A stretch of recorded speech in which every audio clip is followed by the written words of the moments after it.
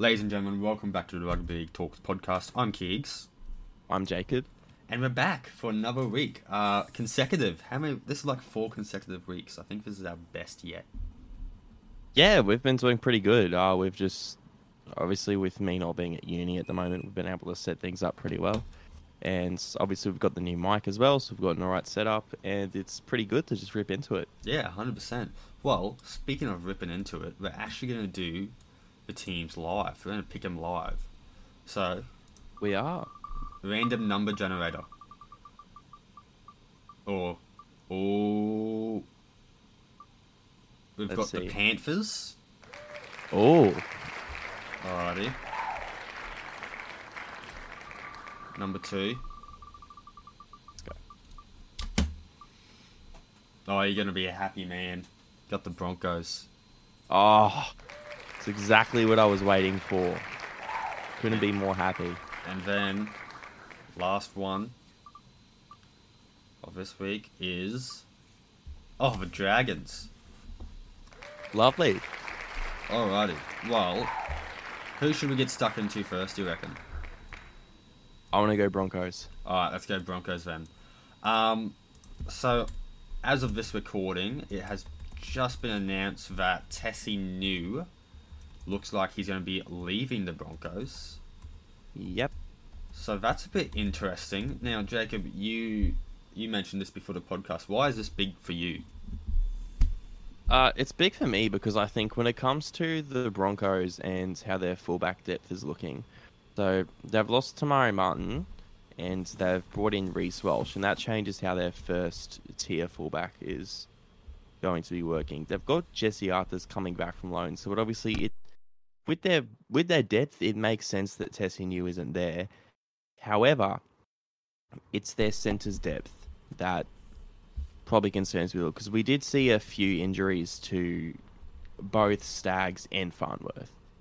And when you have both of their fullbacks going off and you saw the people they were bringing in, and I think that'd actually be a decent opportunity for them to use Tessie in first grade. However, obviously he thinks that there's a better opportunity at the Dolphins, which makes sense. But I don't know. I feel like this is another case of the Broncos letting someone go where they really could have developed him into something. Because Tessie knew the biggest criticism of him has been his defensive organisation and his positioning. But you have to remember, he's still really young and inexperienced in his NRL career. And I don't think it's like an effort thing. Because if you see his work rate in attack, like he's constantly looking after the ball. He's constantly trying to hit his centre with passes. You know, he's a very dynamic weapon when it comes to when he's running the ball, when he's passing the ball, setting people up. He's very electric. Very similar to Walsh in attack in terms of the same strengths, except New doesn't have that kicking game. Yeah. And Walsh is much more refined. However, I think it's just a really weird decision from the Broncos to kind of bring back the guy that they initially kicked out because he wanted to play first grade. And it's such a weird thing to see Tessie New go, and it means that I actually personally think it raises the stakes of the Walsh signing a bit.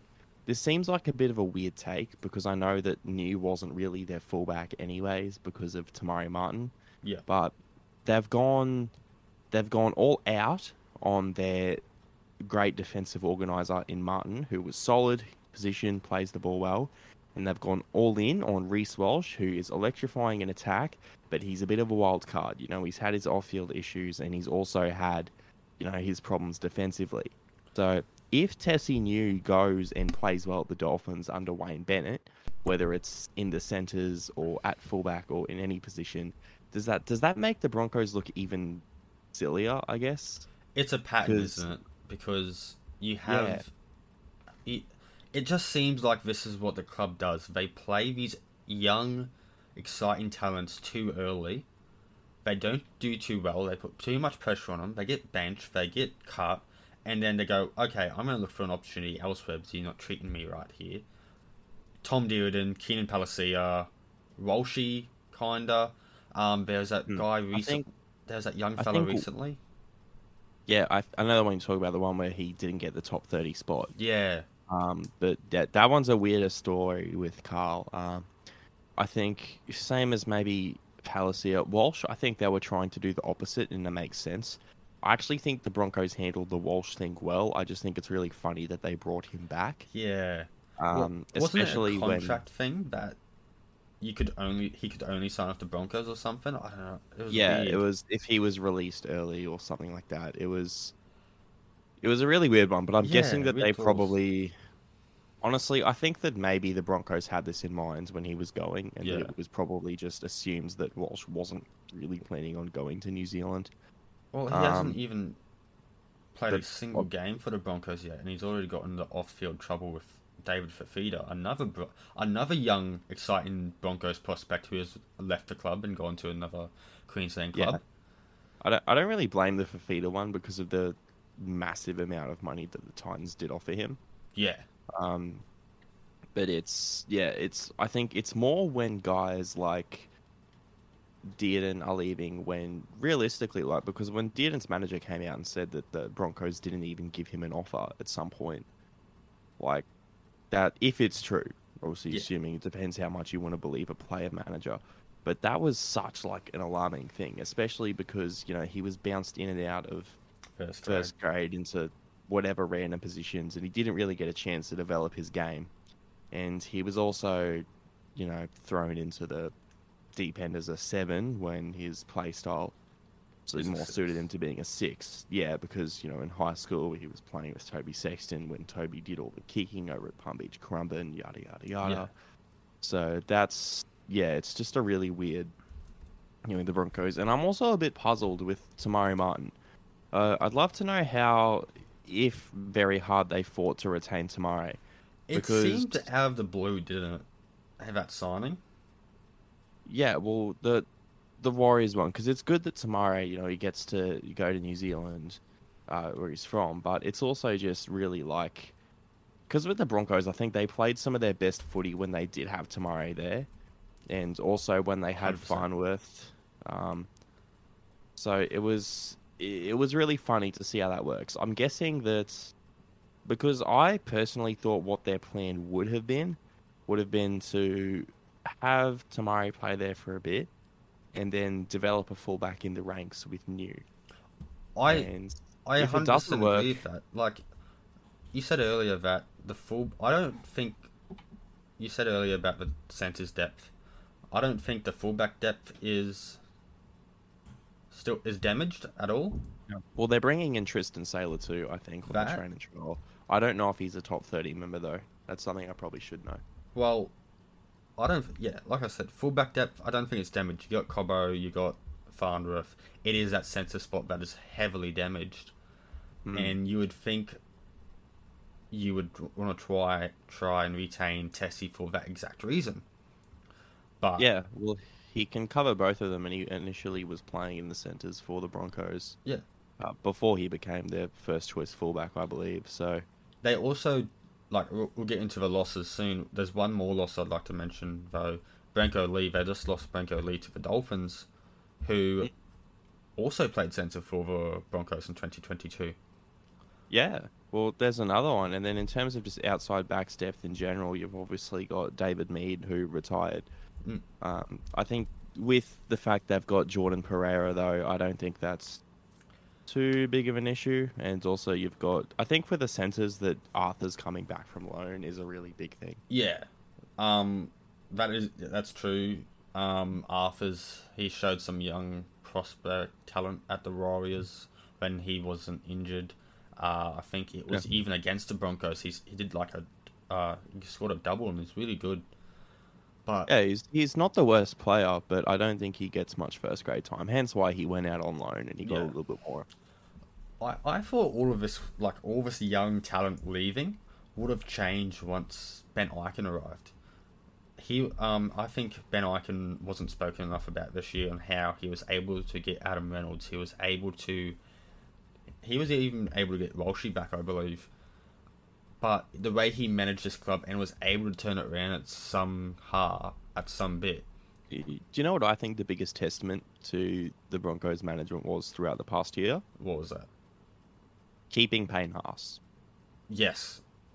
As simple as it sounds, And I also think the Broncos fans booing him during the contact Sarja was a bit, Like, I get that Payne Haas comes with his dramas. Like, obviously now his mother has the legal issues, but for Haas, he gets injured non-stop, but he doesn't take time off. He's out there playing with both busted shoulders, a ridiculous amount of painkillers, and he's still one of the best props in the NRL as he does that. Dally M prop of the year. Yeah, so to talk about things like kind of accusing Haas of having a bad attitude, as it feels like, or putting himself before the club, I feel like he's done a lot of putting the club before himself, to be honest. Yeah. And was one of the best players during a very dark time. 100%. Like, this guy was so young when he debuted, and his rookie season was one of the best for a prop. And he played Origin in 2020 and has been a regular mainstay in that Origin team for the past 3 years. I was very critical of when Matt Hunter joined the podcast earlier this year. We were both very critical on how the Broncos managed him with that shoulder injury, though, because I distinctly remember that he didn't even finish a training session that week against the Sharks, I think it was, and he had to leave the field. So again, I think that's another great to pass for even starting that game and playing, but it's another bit of the Broncos should be able to manage Haas better, where he needs to have that injury management, much like Latrell, much like Turbo. Pappenhausen now. Yeah. We just learned that he's going to America. Well, I think with them, they had weird kinds of injuries, but with Haas, I think it was just he'd get the one injury, but then contact injuries. Yeah, he'd just keep going and going and going. Do you limit his minutes? I don't think so. I don't think he can afford to. Yeah, I don't think. Oh, it depends, because the Broncos' middle rotation, I think, has strengthened. Yeah, a lot, especially with Paddy Carrigan back. Yeah, well, not just Carrigan, but you also look at other guys they've got in this rotation. First and foremost, you have Corey Jensen. Kobe Hetherington is also going to be in the 17, and Tom Hetherington. Yeah, Flegler, of course, who is an Origin level prop. They did lose Ryan James and Reece Kennedy, who has gone. So Ryan James has retired. Reece Kennedy has gone to Super League.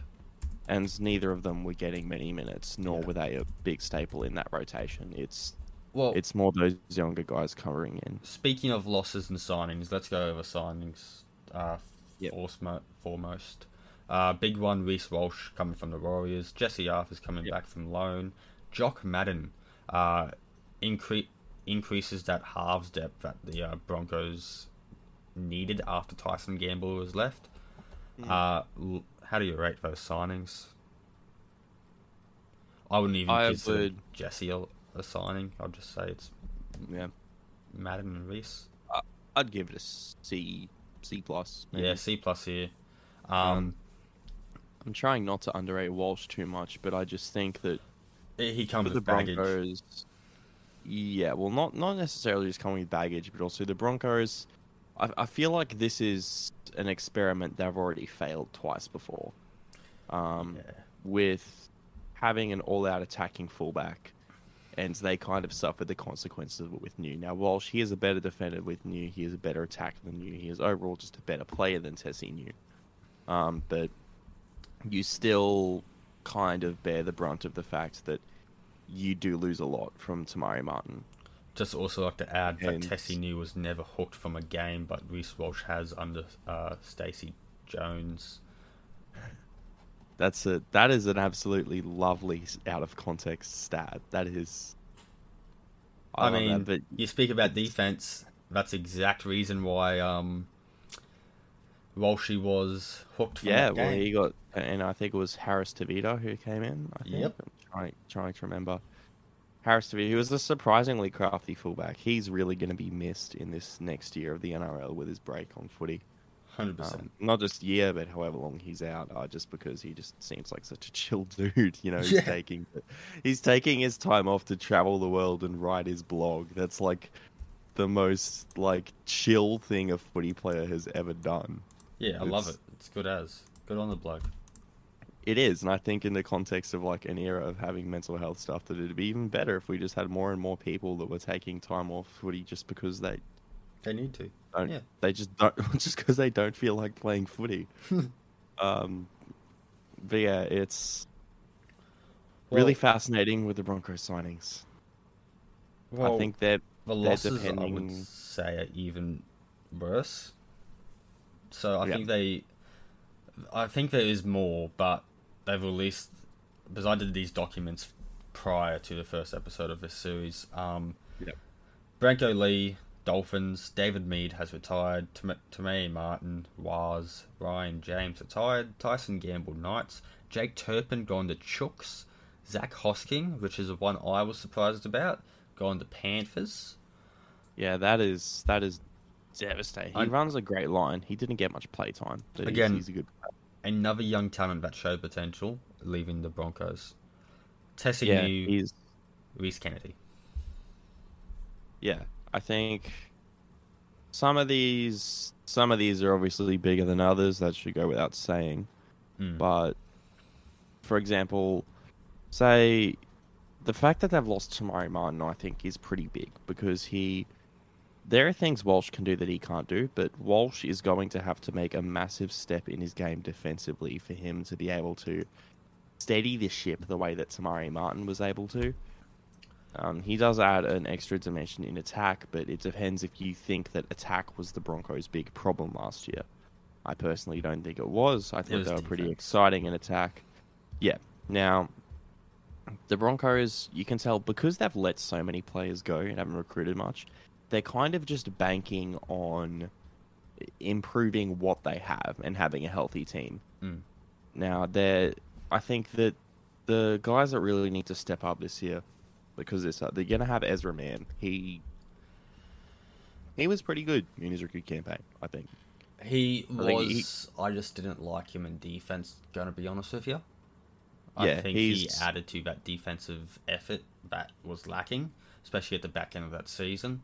I think his effort was fine. It was just some reads. I think given his size, I think he does better defensively than some other fullbacks that are much larger do. Like, I see Matt Burton get flat-footed much more than he does, same as Adam Dewey.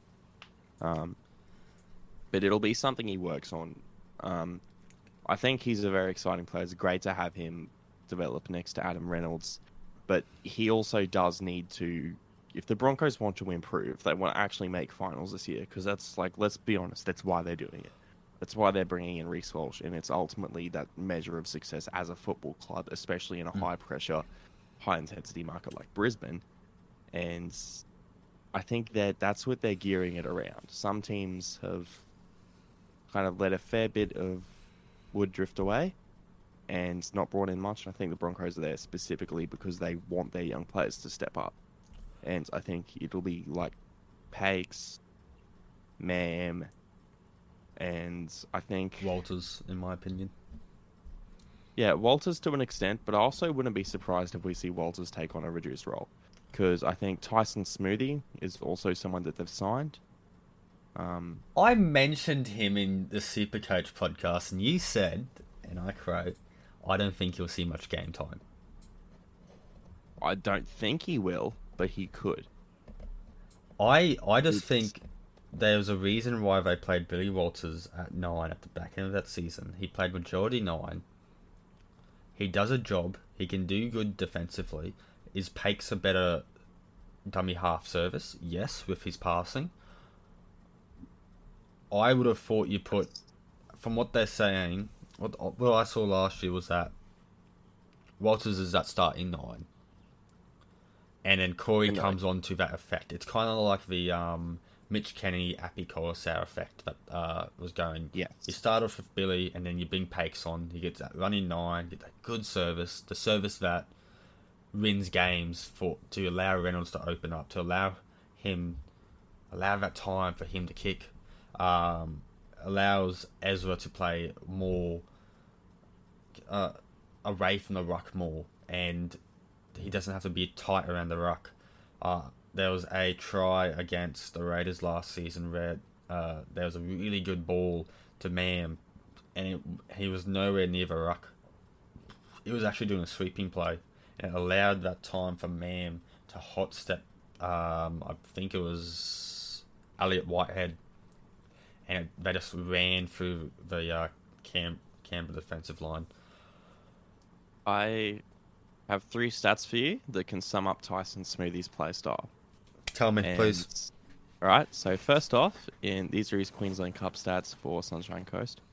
95.4% tackle efficiency, which is pretty solid. It's basically just where you want him. Billy Walters wasn't as great in the NRL. Obviously, these are 2 completely different levels, but Walters he was at 6. Oh, but he didn't play much. I think he played like 1-2 games. But then 35 running meters, so not even close to being a running 9. Is that Walters' side? No, this is Smoothie. Okay. 5, 6, 1, 2, 3, 4, 5, 6, 7, 8, 9, 10, 11, 12, 13, 14, 15, 16. What I just counted was the amount of times through the season that Smoothie played 80 minutes at hooker. 16? Yep.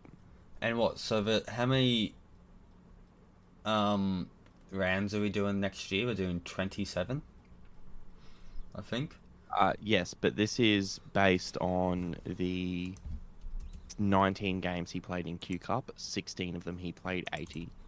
Holy crap. And obviously the importance of that is because he's not running much. He tackles. He plays for 80 minutes. 84.2%. Does that kind of build the image of Smoothie as a hooker for you? He's got a kicking game as well. Yeah. I would say he's more of that McCulloch, Reed, Marnie type. Mm-hmm. So bringing him in, I think that if he plays, that the vision would be to have him as a 9 while they kind of keep Hakes at that 14 role. I don't think they start him. Honestly, this is not just because of I'm saying this not because of a talent-wise. It's of how the Broncos have handled these young talents in the past. We keep going back to that. I will keep going back to that because that is what worries me about bringing in another young fella. I like his play. From what you just told me, it sounds really good, and I think that's what the Broncos need. They need that solidified 9. Do you want to keep swapping and changing that 9 around all season? Absolutely not. It's a pivotal position, because it's a spine position first of all, and we've seen how swapping and changing a spine position multiple times throughout the season has affected teams. Bulldogs is renowned for it. Their notorious 2021 campaign. The Dufty experiment. Sorry? The Dufty experiment. Yes. Okay. Here's what I'm going to ask you then. Yep. Smoothie, Pakes, Walters. Who starts? Who's on the bench? Who gets cut? Pakes is the 14, no matter what happens. Unless he miraculously plays 80 minutes all class every trial game, he's your 14. Yeah. I think you let Smoothie and Walters battle it out in the preseason for that 9 spot, because they're both. You don't play Walters as a 14. Smoothie, you could play as a 14, but you don't really want to. He doesn't have the running game that you usually want to take advantage of that ruck speed, whereas Pakes does have that craftiness to him. Which I like, because we'll get into this best 17 soon, but you have Haas who can get on the front foot when you need him to. You have Corey Jensen, who's getting on the older side, but still get there. Paddy Cowgan, Wally Lewis medal winner of 2022 Origin. I loved Paddy last year. Oh my god, he was one of my favourite players to watch. And then you've got Flagler, who he has some good moments when he's not being a fiery redhead. I'll say that. But he was an Origin prop. He was an Origin prop. 2021 game 3. 21 game 3, 100% win rate. I mean, what more can he ask for, in my opinion? He's just a larger Tom Dearden, really. So you call him Big Tommy, and other Dearden was Little Tommy. In fact, if you Google Tom Dearden at one point, one of the top images was actually just a picture of Flegler. You're kidding. I'm not kidding. It's amazing. Fuck, that's good. I don't know if it's still the same. It's harder to find Tom Dearden content since he debuted. I'm looking this up original now. stuff. Tom Dearden. It's the one where he's got like his shirt over his head, and it's like so obviously not Dearden because he's built like an absolute unit. Nah, it doesn't look like... I can't find it. It's all just him playing for the Cowboys. Yeah, it's And- times have changed since Tom Dearden. Found it. You found it yet? Where he's got the shirt over the head. That's fucking hilarious. It's in It's the amazing. Nines comp too. Yeah, it's pretty. Oh, that's getting saved. It's amazing. Alright. Let's go over the best 17 then. Yep. Fullback, we got Walsh, of course. You wouldn't put anyone else there after what you've just invested in Walsh. Yep. This backline stays relatively the same from last year. Oates and Cobbo. Yeah, wingers. Farnworth and Staggs at your centres. Give Staggs early ball. Mam and Reynolds in the halves. Do you think at any point Jock Madden gets a run? If Reynolds gets injured again, if Mam gets injured, or even if Mam has like a terrible run of form, Yeah. but it would have to be pretty bad because obviously they've invested a decent amount of time in him, and obviously he does have the makings of a good player. You know, he's definitely one of those players who's way too good for Q Cup, and you want to blood him at some stage.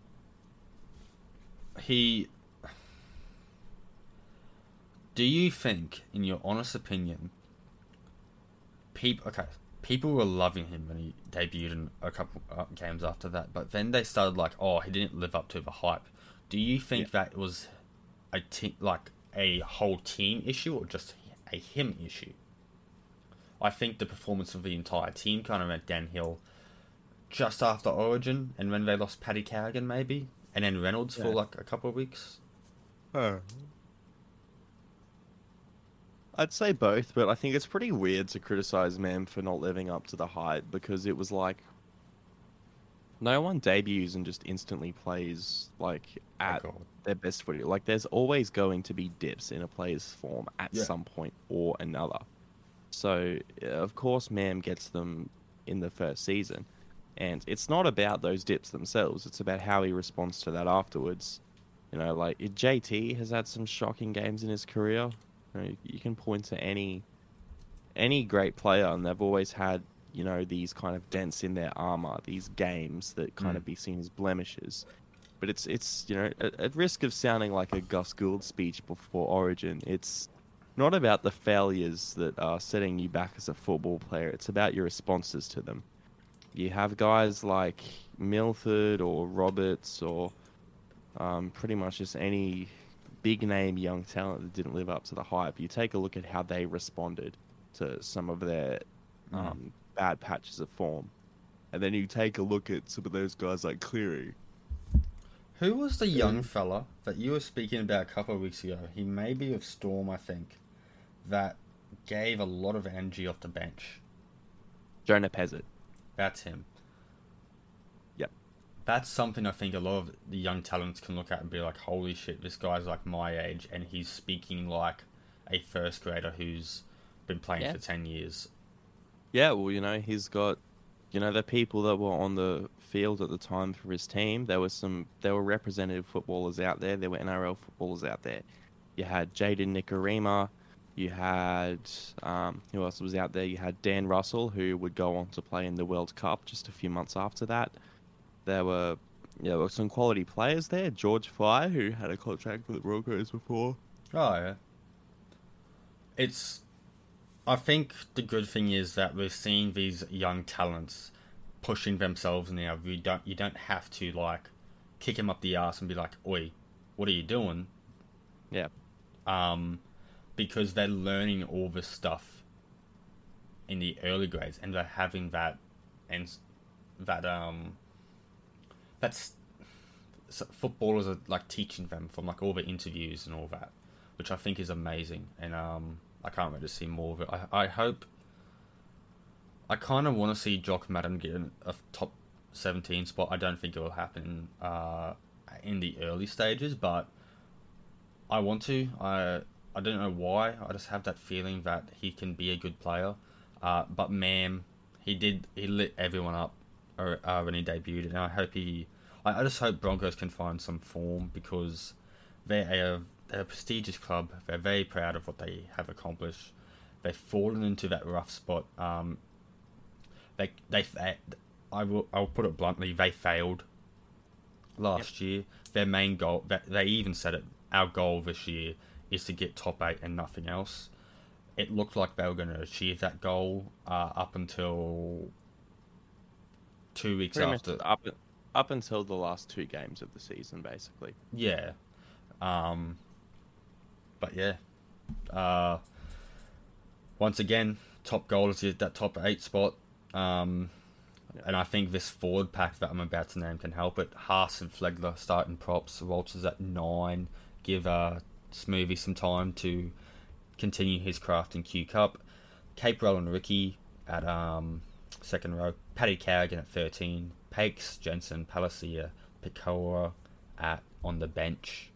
Brendan Picora, great solid young talent that won the Q Cup Grand Final with the North Devils last year. Plays second row, can run a line. I think give him some time. I think put him in starting like on a bench spot, and he could do some good stuff. Especially with if Ricky needs to come off, Reynolds can look after him. But I've got 3 players to watch this season. Walsh, Walters, and Mam. What about yourself? I think you've named them. I just can't remember. Yeah, first and foremost, Cobre Hetherington is going to be in that starting 17. Okay, where would you put him? Hetherington, he comes in for Palacia. Oh wow, okay. Yeah, he's mostly because with Palacia, he's moving to the Titans in the year after.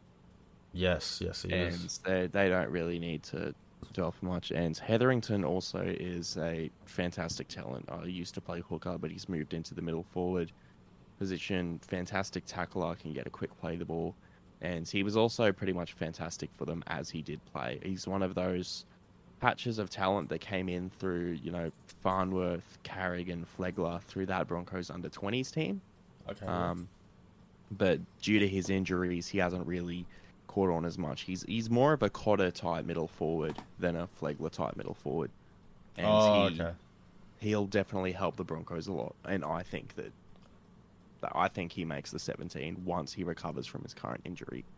I can't remember a lot of games of seeing Hetherington play. Is he like a tackle? So you've described him as Cotter. Is he a tackle bot and can get like the front of a tackle? Is that what you mean? Yeah, he's got good tackling technique. He's definitely a guy that you want to have on your team, especially if you're the Broncos, where you did have that problem where you kind of just got sluggish towards the middle of the games. Yeah. He is basically his record in 2022. He played 22 games. He won 12 of them and lost 10. Okay, so which is it's pretty 50. solid. Yeah, well, it's over 50, and not only is it over 50, but it's also like it's over 50 in a team that didn't make top 8 the finals. Yeah. So you can see that they did improve big. They did improve when they didn't, or Yeah. they improved when he was on the field with them. Well, so what do they need except just like getting top 8? We know they need to get top 8. What else do they need? Reece Walsh needs to have a good year, and he's a player to watch for me as well. that you mentioned, my players to watch being Walsh, Mam, and also Staggs. I think Staggs needs to play much better. 100%. He had a god-awful year. I wouldn't really say god-awful, but it was more just there were so many times where he kind of just wasn't going after the ball. Yeah, he was in the back seatbelt like back he up. was, he kind of was. Yeah, he was letting the game come to him a lot of the time. And obviously, he was playing injured for a fair bit, so I can cut him for some slack for that one. But when Herbie Farnworth was injured, it really stuck out more. And the reason that it stuck out more, because Farnworth is very different to Staggs in terms of play style. You know, Farnworth, he loves taking any early run out of his own end that he can get. He makes better defensive reads than Staggs does, and generally just does all the dirty, tiny things better. Whereas Staggs, he's amazing for that dynamite, explosive play. He's a very strong runner over the ball, and that's something that the Broncos do want to unlock. But I don't think it's about any of that for Staggs. You know, everyone knows that he can palm a guy into the bloody 22nd row or into the top deck of the MCG if he wanted to. Yeah, well, we all saw what happens to Momirovski. But obviously, none of that really matters for Staggs. What matters is if he's, you know, making his assignments in defense, and if he's helping the Broncos get out of their own end. I think that a kick return from Reece Walsh is one of the things that will help them get on the front foot, but they need to be able to do something after that. So, with Staggs, last preseason we spoke about that the Broncos need to play him. He needs to play at least 10 games, which he did, but at that current time, we were thinking he'll be involved a lot more. He was not involved at all. Not at all. Sorry, not at all. But like, he was. Imagine you're nowhere near the level of. Considering how much he's paid to play centre, you want him to be putting up much better output than he is, especially because you've got Farnworth, and put simply, when Farnworth was gone, it made Staggs look a bit bad. Yeah. Because he wasn't. It was suddenly apparent that the Broncos were really missing something in their back line, not just with the defensive reads, but also with the amount of hard yards.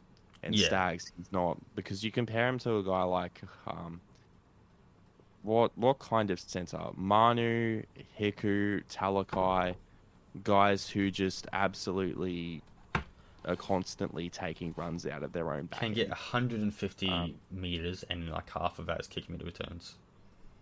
Not really kick meter returns, but just runs early in the sets out of the own end. Yeah, and it's possible to have two centers that take on a lot of the workload. I know. Like, it's not. You look at Tungo and Crichton. You look at it's pretty much any team really that has two gun centers. The Cronulla backline. Yeah, the entire Cronulla backline. So it's not as if Staggs isn't touching the ball because Farnworth is getting there and preventing him. Well, even my team were doing that in our comp this year. We were like in the middle of the game. Our forwards are kind of tired. They were trying to limit their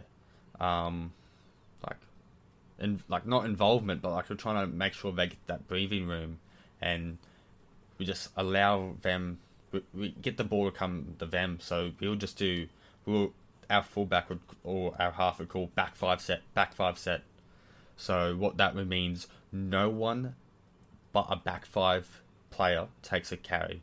So boom, fullback gets it off the kick me return. Cool, centre comes in, ringer comes in, centre comes in, ringer comes in, kick on fourth, down the field, get Matty Hunter or our 5'8" to kick it downfield. And we would gain a lot of meters from that, and it would make the opponent's forward pack have to be turned around, and that would tire them out, and then we could just suffocate them in their own half and then get that field advantage. You can see that Penrith and Cronulla have done that a lot this season. It's what I think, like you mentioned, Broncos can incorporate into their game. We know how good Cobbo is off the kick me return. Walshy, Oates, not as fast as those two, but can get some kick meters. I think he's actually one of the best in the comp, barring maybe at those early hit ups. The PCMs are really good. because he's a It's not big even body. just the PCMs. He just, because of his strong upper body, it means that he finds his front and he gets to play the ball. Yeah. He always is a guy that's fighting and getting to his front. You never see Oates just getting rolled onto his back, flopping around like he's a bloody Magikarp from Pokemon. It doesn't happen. Like he's not. He's a strong guy, and you see it in Origin where like there was that Matt Burton bomb, and then you suddenly see Oates, who's just, when he does flop around is when he has the ball in his hand and he looks like he's accidentally running for 100 meters a game. One of the blokes from the Cowboys Discord made that remark where it looks like Corey Oates accidentally runs 150 meters, and I don't think anything has resonated more with me. But honestly, it's not accident. It's like That sounds like a lightning comment, to be honest. it wasn't Lightning actually. It was Wayne. Oh fuck. So yeah, this was before the time of Lightning in the Discord actually. Yeah, right. Well, is there anything else you'd like to add towards the Broncos before we move on? They're going to rely on Farnworth being healthy a lot, because I think he's going to kind of stamp himself as one of the comp's best centres if he stays healthy. Yeah. Because he's a great athlete, he's smart, he makes decent reads, but most of all, he really puts in the work from the back line. Yeah, 100%. Alrighty. Well, do you want to do... Let's do the Dragons next, eh? Oh, jeez. You know what? You know, there's a lot of things I could say. But you know what makes great pairings? Orange juice and breakfast. Bread and Vegemite. Bread and Vegemite. But then there's the Dragons and an aging forward pack. Dragons signing average aging middle forwards, I'd say. That's better. It feels so bad because, like, this isn't Ben Murdoch-Masilla's fault. I love how I didn't even say it, and you already know what I'm talking about. Of course I do. Everyone knows it's the most recent Broncos signing, but it's like, how many times are they going to do this? Like, it's okay to just develop your own forwards. That's the biggest criticism I'll even start. We have the Broncos. So this is the criticism here. We have the Broncos as a club developing their players and like not succeeding at times. But then you have another club who won't even try to develop their players at all. They're just ridiculous. Sloan is a perfect example of that. I think they do an okay job at developing their backline players. It's a forward. You have Fionnay's coming in, Sloan, Ramsey. It's important to note that Ruben Garrick was actually in their system for a while. Yeah, they can develop their backline players, but it's just like obviously Lomax as well. Not Sully. They signed Sully, but great signing in my opinion. Yeah, decent signing. But what on earth is going on with the constant just buy of forwards? Surely their New South Wales Cup teams, their youth development programs are not so bad that they've just constantly got to go seeking for experience. Because experience is always a great thing to have.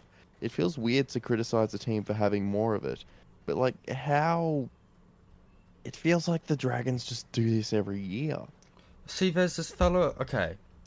He's on the developmental list for Dragons at the moment. His name is... Shalom Offal. He's a second row and lock. He's currently playing for the knock-on effect team.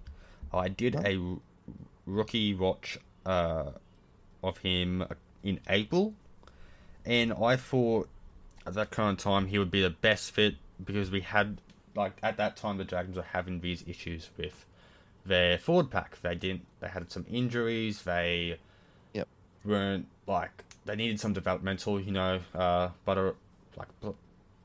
had Jack DeBallon, Birds, who were in there. Laurie, congrats to him. He finally got his meat pie this year.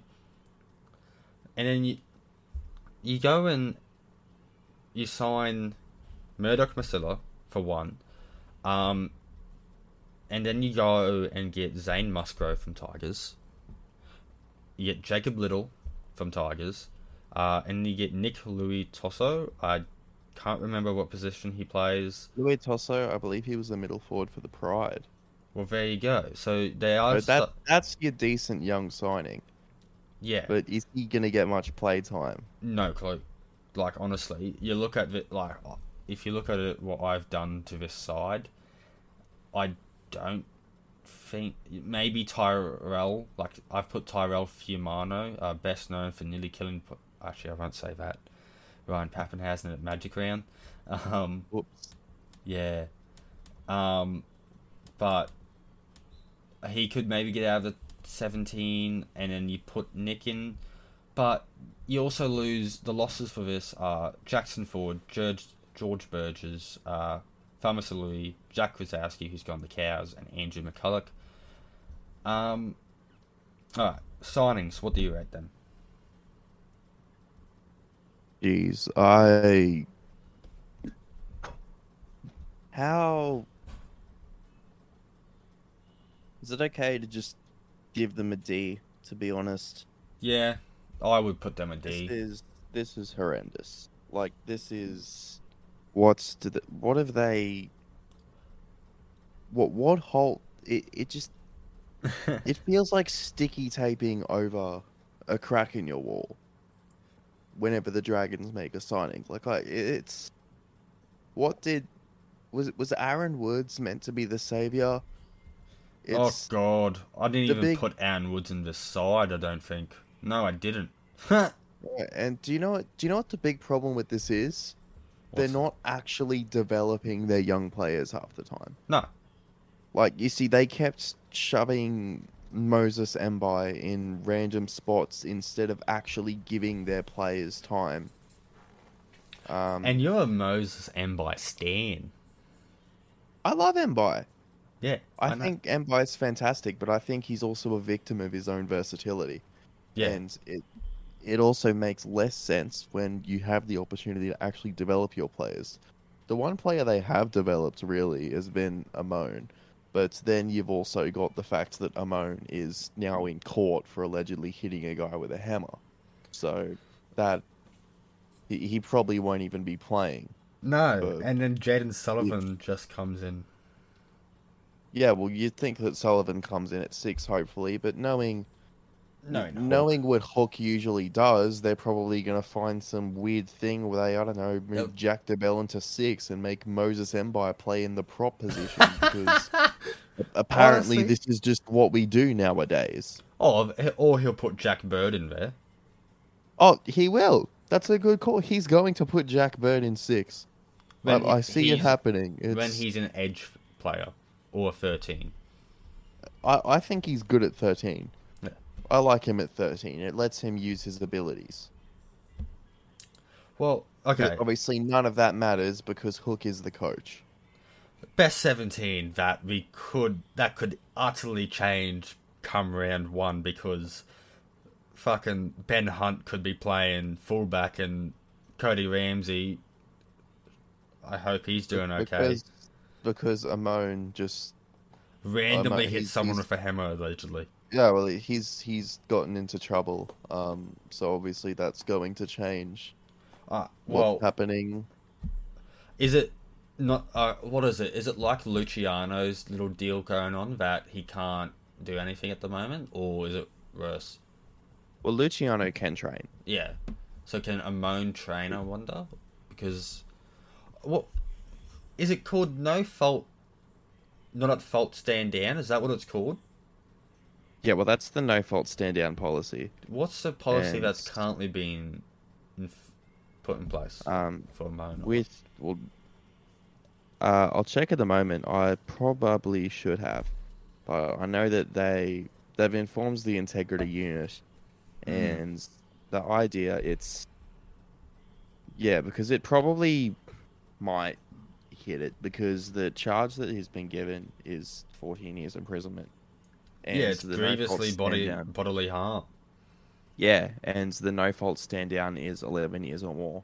So I wouldn't be surprised if it does end up coming down to that. That is what was going through his head. My God. I mean, I've got no idea. I can't really say much about it, but it's more just like, obviously that kind of causes an issue. Yeah. Well, let's go to the best 17 that I created prior to any of this. Cody Ramsey at fullback. This was before Cody. It was announced that Cody was in hospital. I hope he's doing another okay. issue.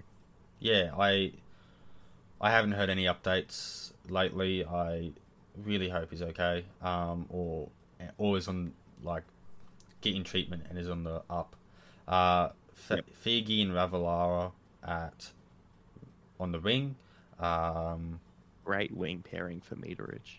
Yes, 100%. And Ravalara can just... He's like Greg Marshu. He's like Marcus Evo. Gone through a hole. He'll just bust you all day. Sully, unless his inside centre is Lomax, because then you'll be blamed for every little mistake that Lomax makes. By Lomax. I believe that was the. I think Rava and Sully play on the same side. Yes, I think they do. I remember that when Tunza did a podcast episode, and you know how he does those. If you don't, North 95 podcast, they put up top 3 things the Cowboys need to do before every game. One of them was something I said to them, and they said, exploit the matchup between Lomax because he'll blame his winger for everything, which he has done repeatedly. Remember when he threw a pass in the Cowboys game that went straight over his winger's head? Yeah. And then blamed him? Poor Tao Monga having to cop the brunt of that. I was just like... And then, Lomax flick passes can be effective, but then he will throw them willy-nilly, and it will either cause momentum loss, because then the winger has to pick it up, or the opposition winger sees it, plays at it, and then runs a full-length try. I think Murray Taulagi did that, actually. Usually they just get thrown into the stands. Yeah, that too. Or that will happen. The halves, I've got Amon and Ben Hunt, of course. Amon is likely to change, as we said. I put Jaden Sullivan in that 6th spot. Yep. Over Mbai or Jack Bird. It's the most logical thing to do, but It is Hook. Yeah, exactly. Blake Laurie and Jack DeBellin start in props. Jacob Little at 9. One of the new signings. And I've got Sewer and Billy Burns in the second row, and then Jack Bird at 13. I like Sewer a lot. He got injured against the Roosters on the Anzac Day, and then he wasn't and then it took him a while to get back, and then he was still recovering once he got back, so he didn't make a big impact. He was really good for Souths in the 2021 campaign. Of course, he played in that grand final. I think if Sewer can play can play a couple games, I think he can get back to that form. He's a big hitter, good tackler, can get on the front foot, which you'll need, and I think he's a great pairing for Ben Hunt. And then on my bench, I've got Mbai, Molo, Musgrove, and Tyrell Fiumanu. Of that, where do you put Ben Murdoch-Masella? Is he in the best 17? Is he out? What do you think? I would not be entirely surprised if we end up seeing... I don't even know. Aaron Woods will be in here. Whether we like it or not, he will be in here. But it's the more you look at it, it's such a weird middle rotation. That their middle depth, it's so weird because they signed Francis Molo, who was an Origin prop at the time, and I don't think that's a bad signing. I think when he's I used love properly, Francis. I think when he's used properly, he runs hard. He's a big unit. You've got Laurie, you've got DeBellin. It's weird to see how they fit them all in. And obviously because you've got Musgrove and Fuimanu there. I wouldn't be surprised if Fuimanu is starting for second row instead of Burns. As Burns obviously didn't really play too much as a starting second row, I don't think. But yeah, it'll be really weird. I think it'll just be depth. Yeah, look, they have that depth there in the forward pack. It's going to be interesting. I can't remember who said it. I don't know if it was Ben, but some Dragons player said if we don't perform well, we know that Hook will get the hook at one point during the season. Wow. Yeah. A hell of a thing to say about your coach. That's what I thought. And I'm like, what's that meme? Fuck. I'll post it sometime, but it's a ballsy thing to say, but at least everyone is aware of it.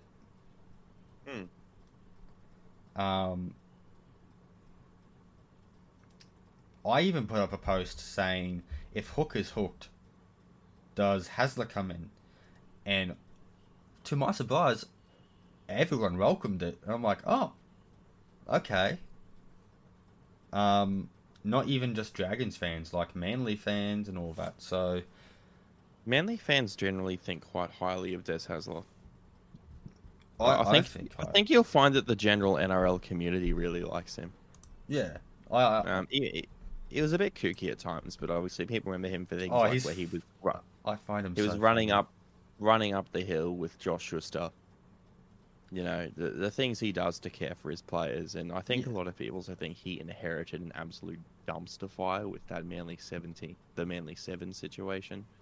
Yeah, because it was a poor fucking management on the club's behalf, but yeah, it was because it was. On one hand, you should be able to grow up and accept the jersey. I love how we've sorry to cut you off. I love how we've basically named the Manly 7. It reminds me. It sounds like they did something. It's like Ocean's 11. I was thinking the Barley 9, to be honest. Oh my god! Why do we always have such ominous associations with groups of people and numbers? Exactly. I agree. It is so interesting, and it's like it sounds like they did something horribly wrong, but they just didn't play a game of football. But what the fuck? Not to minimize it, but obviously comparing it to the Barley 9. I wasn't it sounded similar. That's what I meant. Yeah, I know what you mean. What you mean completely. I mean, it's just so fascinating, which, obviously they didn't really do the best thing. Neither party did. Neither party did, obviously. It's the point we're trying to get to. It creates such a weird, ominous association with it. Yeah. And I like how, collectivized the name has become. So many people have used the term, the Manly 7. Yeah, it's like a boy band. BTS. Yeah, and BTS has gone on tour, because they've disbanded and they're doing their military service now. But the Manly 7 can come in and be their replacement for every 13-year-old teenage girl. Look, the last thing we need 13-year-olds to be idolizing is the Manly 7. Okay, yeah, true. Back to Dragons though. Where do you see... So, players to watch, I've actually got Sloan, Sully, and Little. I was actually a big fan of Sully. I think he was underrated at times.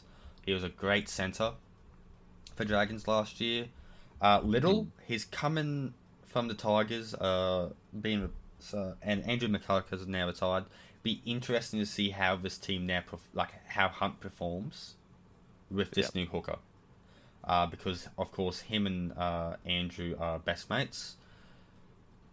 Actually, fun fact, the boxing match that happened 2021, it was Josh Papali and Ben Hennett were fighting each other. Oh, I remember this one. Yeah. I was actually sitting next to Ben Hunt's dad. Oh, lovely. Yeah, and we got talking, and we were like, "Oh yeah." So how it came up was, "Oh yeah, my son's seen Josh, hit the bag in the gym a few times in Origin camp." I'm like, "Oh," I'm like, "Who's your son? Sorry." "Oh, Ben Hunt." Casually says it. I'm like, Casually says it. What a great interaction. and I'm like, "Oh, okay." And then me and my big footy brain. Go Dozer. And Go big, Dozer.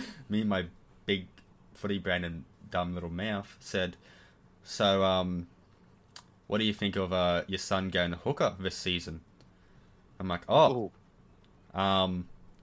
actually, Keegs, they've just signed Engine McCulloch today. They'll announce it next Friday." I'm like, "What? When did you hear this?" "Oh, Ben told me Wednesday. Don't tell anyone."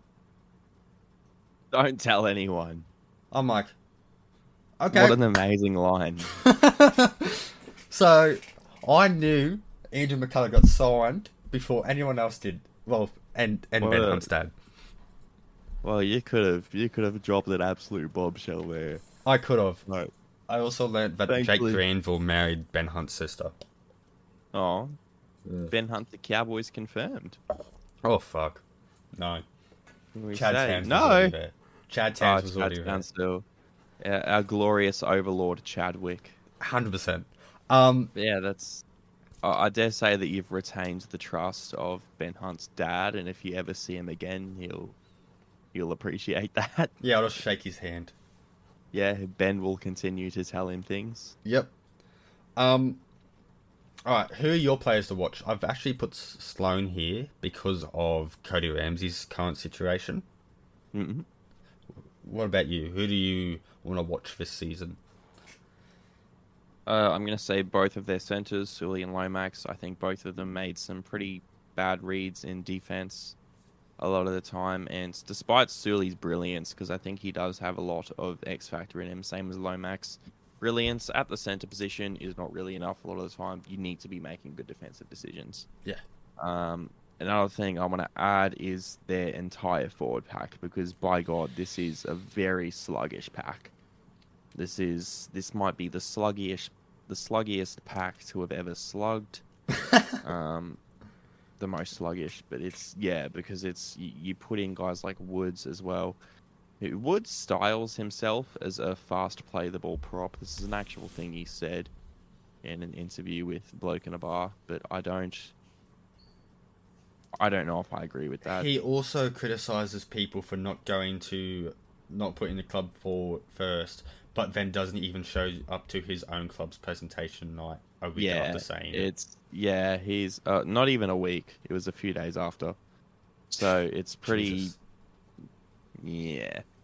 But I will say that he is still vital to this Dragons team. He does need to perform at least a role. And because if you look at, Blake Laurie, he's not... Oh, he's the sluggiest slug. He's a nut trucker. He gets you meters, but he won't get you a click play the ball. And that's going to be something that, obviously, he's not really that quick either. So this Dragons team, they're going to be playing off a very slow rock. And when you have players like Sloan and Amon, we don't really know if Amon's going to play, but Sullivan, if he takes that spot, he's also a pretty quick player. It's going to be a very slow rock for Ben Hunt to work with. And that's the thing. There's not going to be not much broken play, which also means you don't get to see Sully, Lomax, Ravalawa in open space. And that's the thing. In today's football economy, you need a fast playing forward pack. Yep.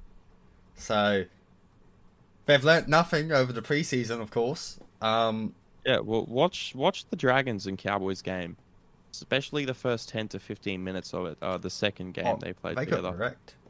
They were, one team was just absolutely just not ready for the speed of that game. I was coming out of the sheds, I think, of the Cowboys game, and I just hear they've scored twice, and I'm like, what?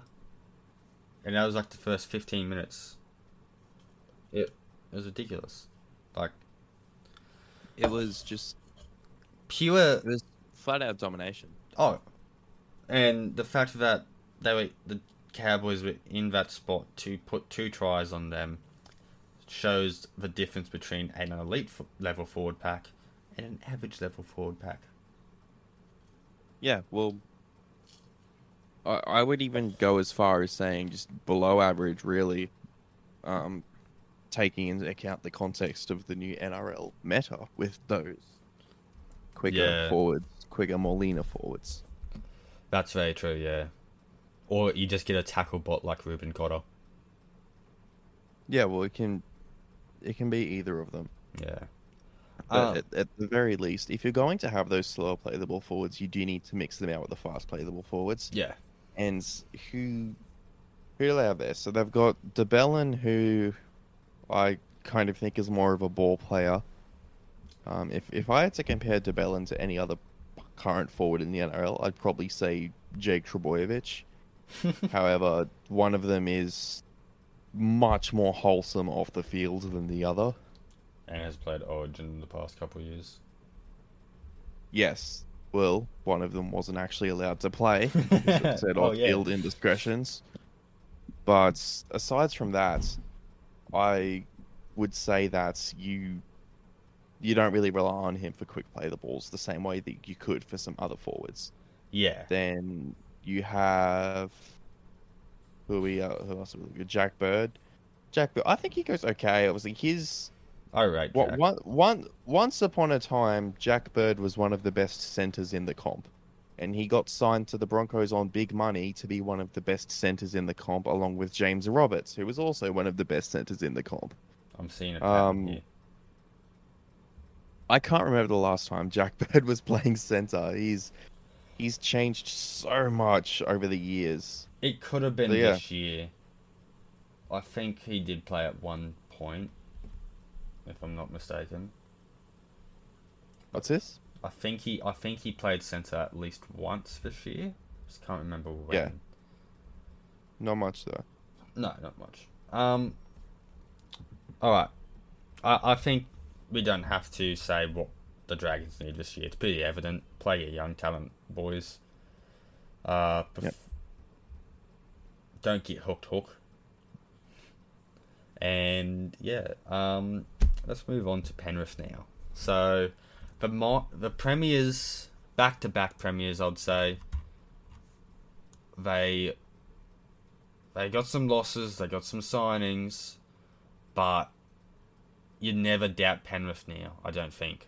It was like they've shown up time and time again. They've proven how elite they are and how good they can be, with and without Cleary now. However, I will say their halves depth has been hit a little bit. Would you agree? I would agree. They have brought in someone to replace that kind of void that was left. I can't remember who it was they signed. Is it Jack Cogger? Yeah, Jack Cogger. Yeah. He played for Bulldogs. He plays 5'8" and halfback. He's only 25. So he debuted in 2016, and he's coming from Huddersfield. So he's coming back from the Super League. So yeah. So I don't think it'll be the worst, but because generally Cleary and Luai tend to stay pretty healthy. Yeah, it's only they miss Origin or one of them gets suspended. Yeah, and it'll be during the Origin period where we see them not really getting as much time. Yeah. So it'll be really fascinating to see what happens between then. But I think when you look at Penrith, I think it's going to be Appy, losing Appy, that's going to be the big one for them. Well, okay, let's go over the losses then. Appy, Coruscant, Kickout, big one. 2 big ones, holy crap. Katoa, Isaiah Well, Katoa. I'd say a small one and a big one. Ha ha ha ha. That's as bad as my And shoe joke I said a couple of weeks ago. I said to our kind listeners who aren't quite understanding, it's because Appy Coruscant is short and Bill Kickout is tall. yeah. It's so much funnier when I explain it, isn't it? Yeah, 100%. Katoa going to Dolphins. Robert Jennings has left. Jermaine Hopgood, Sean O'Sullivan, Charlie Staines. Losses. So that's a straight up D for me. Yeah, you got maybe 3 big losses with O'Sullivan. As your backup half. He played a fair bit in this season, actually, to be honest with you. I think he played at least 10 games. Yeah, well, that's the one where you're speaking about the halves depth. Yeah. Losing him is going to be pretty, yikes. Yeah, 100%. Especially because he did get a fair bit of usage. And he did relatively well, I'd say. I said when I was watching the first game of the series, it was Manly versus Penrith, and they were on and I'm just watching Penrith play. They're on Manly line, and I just turn to my dad and I say, "It looks like Cleary's out there with O'Sullivan, but he's not. He's nowhere near the field." And he said, "I thought Cleary was playing, to be honest." So to have that sort of presence there, and to play similar to Cleary, shows how good of a player he can be. Wayne Bennett has even said that he's a great footballer and I can't wait to work with him. So, but then you get this Jack Cogger guy. He's played for Newcastle and Bulldogs before. Didn't do too well from what I'm looking at here. He's only won 12 games out of 8. 17, 28, 34. So 12 out of 34 games he's played in NRL. It's okay, I guess. Wow. Yeah, so he's won not even a third, maybe? Okay. Yeah. Wow. He did play for the Huddersfield Giants in the Super League. I don't know how he's gone there. I don't watch the Super League, to be honest with you. So I don't know how good they've been the past few years. But they also gained Luke Garner, Zach Hosking, and Tyrone Peachey. Peachey's an odd one to me. He's coming back to Penrith. He didn't play a lot last year from what I remember. And you also have the signings of 2 second rowers. We know Garner will most likely be the one starting because he's got a lot more first grade experience compared to Hosking, as we mentioned at the start of the episode with Hosking coming from Brisbane. Now you look at these signings, and you then look at the losses, and you go, the losses outweigh the signings. Wouldn't you agree?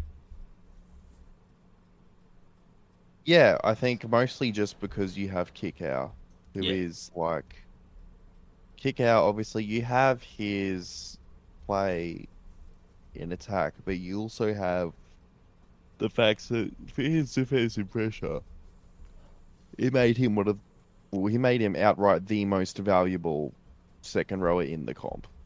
And it's not really that close. No, because not at all. It's not even close to being close. Like the closest to him is Nanai, and Nanai's good. You said about defensive pressure. I think there's a lot of similarities between Kickout and Nanai. He's good, but he's not best player or almost best player in a grand final good. Yeah, 100%. I think it was the first 10 rounds, there was a lot of talk on Discord, Reddit, and all over the internet about how defensively Nanai wasn't all there. He would just give away like escort penalties away for fun at times. Yeah, the escorting one with his line running. Yeah. Best 17. See, here's the thing. It relatively goes it doesn't really change a lot, but it's the changes that affect this team a hell of a lot. Let's start with the backline first, of course. Edwards, Clive Churchill, Panthers Player of the Year, did absolute wonders for me. Has improved so much from when he first started to now. Like, oh my god, the fact that he didn't make a single rep team this year, it didn't surprise me because of like the amount of fullback talent there is, but it was just so heartbreaking because I think he deserved a spot in at least one rep team. On the wings, I've got Toho and May, of course, and then I got Crichton and Targo, in centres, and then Toho and Luai and Cleary in the halves. So that backline doesn't change at all. James Fisher-Harris, Moses Leota as your starting props. That's been the starting props for the past 2 years. I don't see why you'd change it now. Not at all. Pardon? Not at all. Yeah. Big one, Mitch Kenny, starting at 9. So, Appy, of course, was the starting 9 for most of the season. And then we saw how that switched, and it showed it was a lot better. You know, it became better, and it was more attacking flair for Penrith. It killed a lot of teams when Appy came on. I agree. Garner and Martin. So Garner has been the new signing, replacing Kickow on the left edge. Of course, defensive. I think that left edge loses not only defensive reads, but the ball playing and the fast play of the balls. So we'll see how Luai's game adapts to that. But I also think this is going to be a big year for Targo because he'll now have to step up more and be that ball playing be the edge ball player, not just like Kickout and Luai. Of course, Targo did play second row back when he was in like knock-on effect, so we may see some of those skills transfer now to his current game. Yeah. And then I got Isaiah Yeo at 13, one of the best players out there. Not only does he have great ball playing skills, but I also think his ball running is a bit underrated. He can get on the front foot a lot, and he can break a few tackles if need be. Now, this 14 spot. So from what I looked at, Ivan Cleary likes to put a hooker on the bench. So I'll put Sonny Luke. It could be Peachy at this point. I think it's between those two. I don't see why Peachy would get first dibs though, or like get the edge. Luke has played knock-on effect, and he has played within the Panthers system. It was actually Luke who played with Cleary and Luai in the NYC. What year was it? 2016 or? I think some of them were playing in 2015 together. Yeah, so he's got that experience with the two halves, which is good. And then I got Scotty Sorensen, Spencer Laniu, and the Rick Gutter dog, Jamin Salmon, on the bench. Sorensen, great little pickup that Ivan Cleary made. Very smart from him. Really turned his career around. Spencer Laniu, another St. Mary's boy that has grown up with Luai and the rest. Can get a bit heated on the field, I will say, but he brings that good aggressiveness that I love in front row forwards. That's why I can't believe I'm going to say this, but Jad Wahiga Hargreaves is one of my all-time favourite props. I know people are going to be like, what the fuck? But I love props who have that mentality of, I will hit you first every time and I will win every tackle I'm in if it so needs to be. I love that mentality in a lot of... If any player on that field has that mentality, I instantly love them. It's what I wish every player had, because I think not only are they putting the team first, but they're making sure that they never let their standards slip. They've got that dog in them. They got that dog in them, yeah. That dog in them. Unlike the weak got a dog in Jamin Salmon. I'm gonna say that every time now. I'm a Raiders fan. It's an all-time sticky line. It's amazing. It was so dumb, though. I remember watching that live and going like, no way. Like, he has not just aired all of this out. I spoke to someone about it at school, and they're like, we were just discussing it for 20 minutes, and we're like, what the fuck was he thinking? You know what he needs? He needs a PR rep.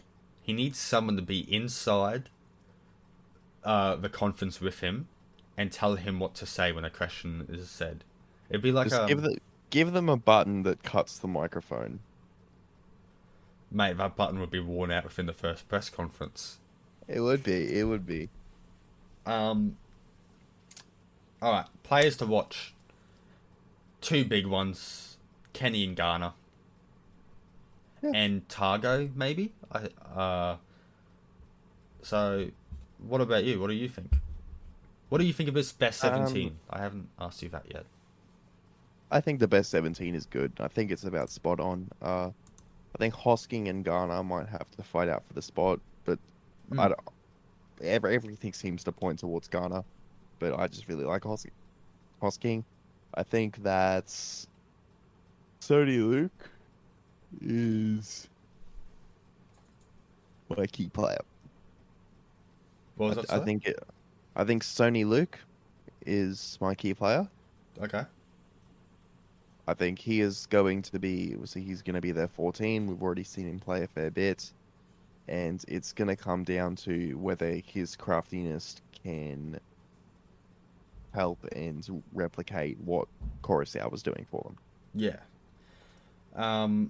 Big shoes to fill. Well, probably small shoes, actually. But Jesus Christ. Yeah, I think there's... So, okay. Would you say this is the biggest... Oh, how can I word this? Is this the biggest test yet for Panthers? This is their first time they've lost a spine player ever since they started their dominance in 2020. Yeah, I would say it's a pretty big one, but it'll be interesting to see how it goes. I think they will slip. I think that losing kick out is like... I think it's ridiculous, but you also have to remember they've still got Edwards. Yeah. They still have the out-and-out best 7 in the game right now with Nathan Cleary.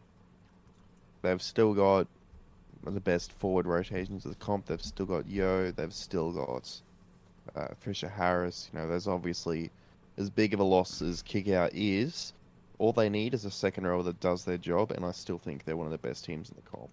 That back five, like, I just look at it and I go, this... Oh, we haven't even gone into that. That's stupid good. The back five will just bash you into next week. Yep. 110%. Like, you just look at it. Imagine being, like, I don't know, an edge player. You're just defending a kick mid return. You go, alright, we've got Edwards out of the way. Cool. And then you see Toho line up. I was like, alright, we can deal with Toho. And then you see Critter. And then you see May. And then you see Targo. And we're like, can this stop already, please? And then you get a kick from Cleary. And then you got to turn around. And you're just exhausted after it. Like... And then you have, like, Fisher Harris running at you straight, coming off a kick mid return. I don't know about you, but that's a scary man. Oh, it's insane, and that's just again and again and again. And this is part of why Penrith have been able to be so dominant. They're 1%ers every time. They are the standard for 1%ers. Yep. It's going to be an interesting year for this team. I still think they're a top 4 team, despite what other people are saying. It was like, oh, kick out's a big loss. They're going to slip horribly. They will slip, I think. That's usually what happens when you lose a pivotal spine player like Appy. However, it's their tenacious, the dog in them. Dog in them. Yeah. They're 1%ers. Their resilience to get back up and be like, okay, lose one player, cool. Bring someone in and you make them do that job. Yep. It doesn't matter if it's better, as long as they're doing that job. That's what matters. And I love this team's mentality. Can they get a bit arrogant and annoying? Yeah.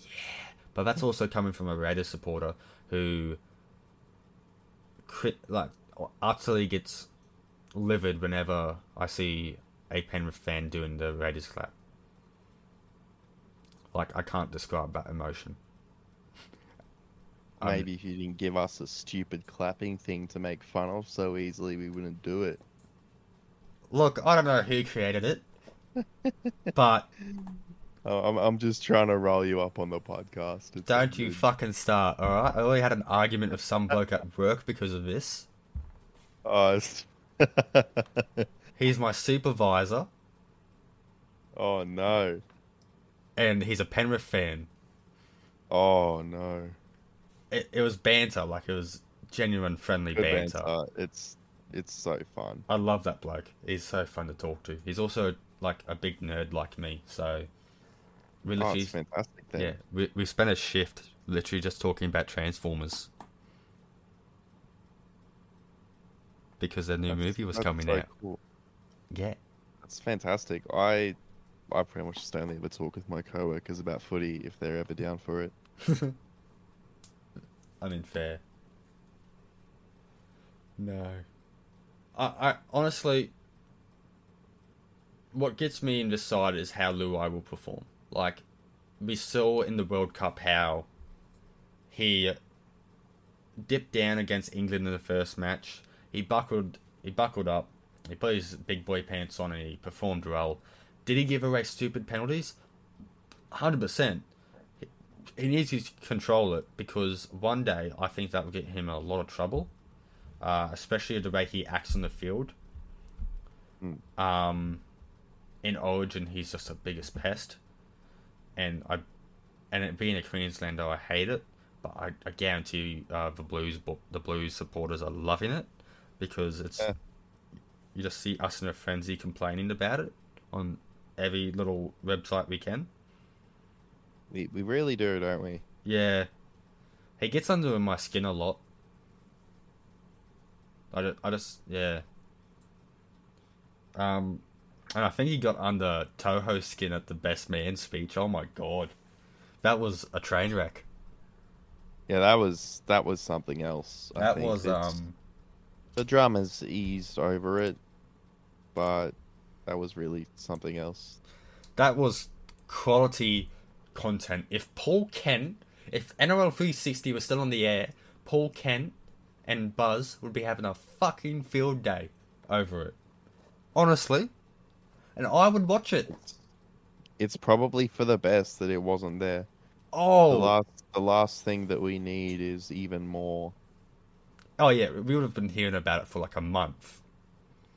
Yep. I bet $5 now. We will hear one of them mention it within the first 5 rounds. That's a fair shout.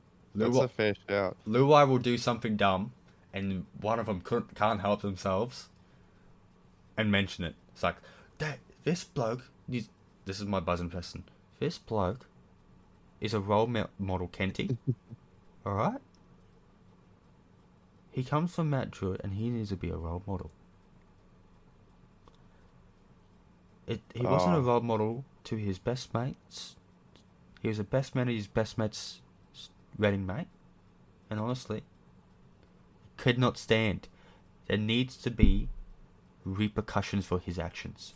That's my buzz. It sounds like. Have you seen the NRL 420 videos? Oh my god, I love it. It reminds me of that. Don't one of the blokes from Sportsbet do it? I don't know. The rough mullet fella? I actually don't know. Because every year they do the Dally M red carpet, and it's always Hemi and that bloke. I think the other bloke, the rough mullet fella, does it. Does 40-20. So yeah. Wow. Yeah. I love those red carpet interviews that Sportsbet do. It's so good. I remember one year they asked Tommy Turbo what his favourite injury was of the year. Oh my gosh. Yeah, they don't hold back at all. That is something else. I think they even did it at Pappenhausen this year. Oh no. Yeah. Oh. How did they react? Oh, they just laughed. That's a good call to just laugh that off. And then they made fun of like Munster's suit one year because the colour was the exact same as the red carpet. And then this year they go, oh, so good to see that you're not wearing the carpet this year. You wearing the drapes instead. Oh my god. That was good banter. That's good banner. Yeah. And then Andrew Fafita walked past and they said nothing. I wouldn't say anything to Andrew no. Fafita either. Fuck no. Stuff that. He's a big man that could kill you. He's massive. He's a tough guy. Oh. We've seen it. We've spoken about it on the show when he retired. 100%. But I think that's it for this week, bro. Do you got anything more to add, though? No, not really.